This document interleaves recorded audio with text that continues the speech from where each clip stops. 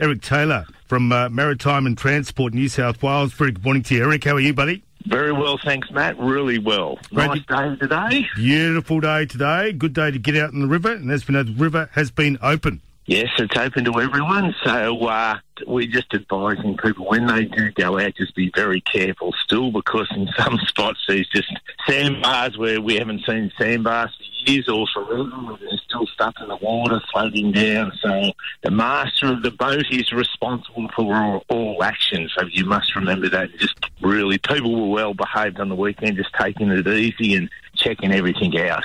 Very true, mate. And as we know, when it comes to floods and the debris still in the water and that sort of thing, I mean, I don't know, it's quite dangerous still, isn't it? Yeah, it is. It is. There's still plenty of stuff around. We've covered a lot of distance over the last week, and there is. So if you're going out, especially people will just yabbing, and that's fine. You know, go at slow speed. But if you're going to tow anyone, just check the area of river you're going to use before you start doing that activity. As you know, the water is quite decreased. Slowly but surely starting to come up. Obviously, work on the weir continues. Any idea how that's going? Yeah, I was looking at it last night. It's not far off pool level, upstream of the weir, so which is great.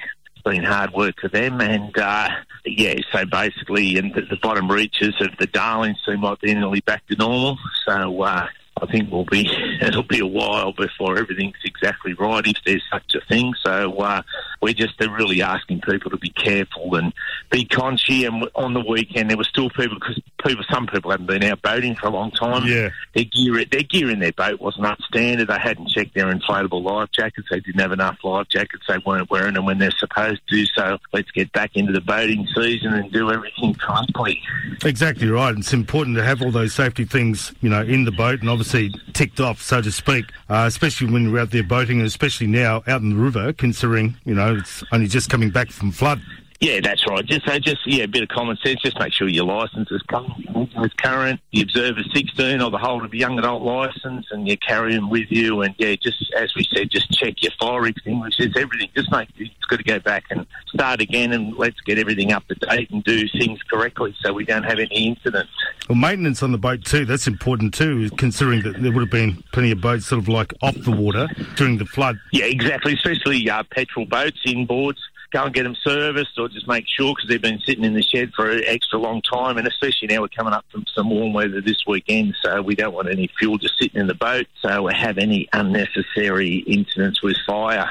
All right. Anything else to report, Eric? Oh, well, it looks like, touch wood, everything going to plan. We're really preparing now for Easter events, so we'll have the Mildura 100 on the Saturday and Sunday, and it's the Mildura Rowing Club's turn for their regatta in town, in Mildura. So if you've got a houseboat or you want to travel through those areas, you need to make your arrangements where you're going to go and pull up and all that type of stuff. So just think about it now, because basically the river above the weir will be closed for 2 days.